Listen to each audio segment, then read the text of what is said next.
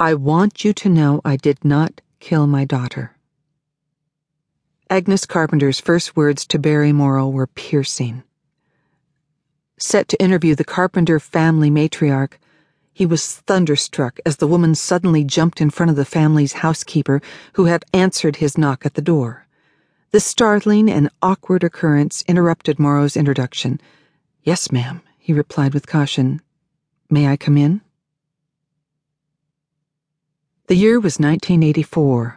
Hollywood producer Jerry Weintraub had called a meeting with Barry Morrow, a screenwriter whose resume included 2 recent popular television movies starring Mickey Rooney and Dennis Quaid, the Emmy Award winner Bill, 1981, and Bill on His Own, 1983.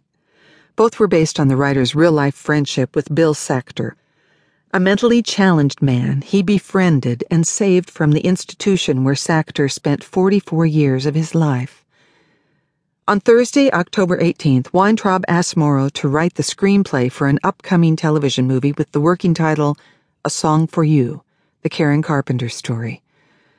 "You know, I am just not a fan of the Carpenters," Morrow told Weintraub, who had managed the duo's career since 1976. Morrow knew of the Carpenters' music and recalled news reports of Karen's untimely death the previous year, but he didn't particularly like their music.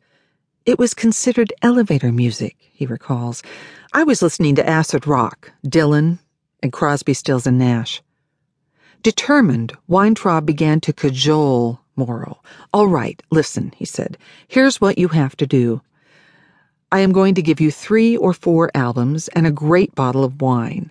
I want you to go to a room, turn off the lights, drink this wine, and listen to these albums." Morrow, who admits he had never enjoyed a good bottle of wine at that point in his life, much less a great one, followed Weintraub's orders. "I had never heard her before. I had never stopped to listen," he said. "I had never heard the sadness and the sorrow and the pain in her voice. I thought when she sang 'I'm on top of the world,' she was serious. I never heard the undertones to it, the layers. When I heard the guitar solo in the middle of Goodbye to Love, I thought, wait a second, I never even knew the Carpenters." Finishing the bottle of wine, Morrow phoned Weintraub. "I'm in," he said, "if you still want me."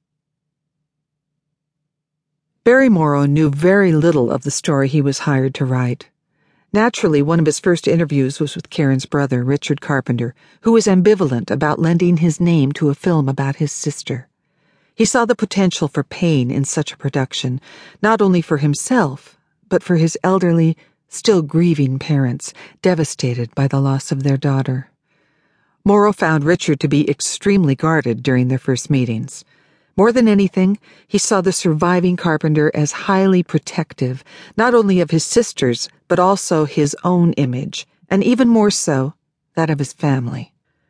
The interviews were frustrating and at times proved futile. This confused Morrow because he knew the Carpenter Circle had initiated and endorsed the project. Even so, he was determined to ask tough and direct questions like, "Why did Karen die?" With little to go on, Morrow relied on hopes that others would offer more information. He prepared to interview Karen's parents, who still lived in the house where their daughter collapsed. Immediately sensing the dynamics of the Carpenter family, Morrow knew he would have to take things slowly and cautiously.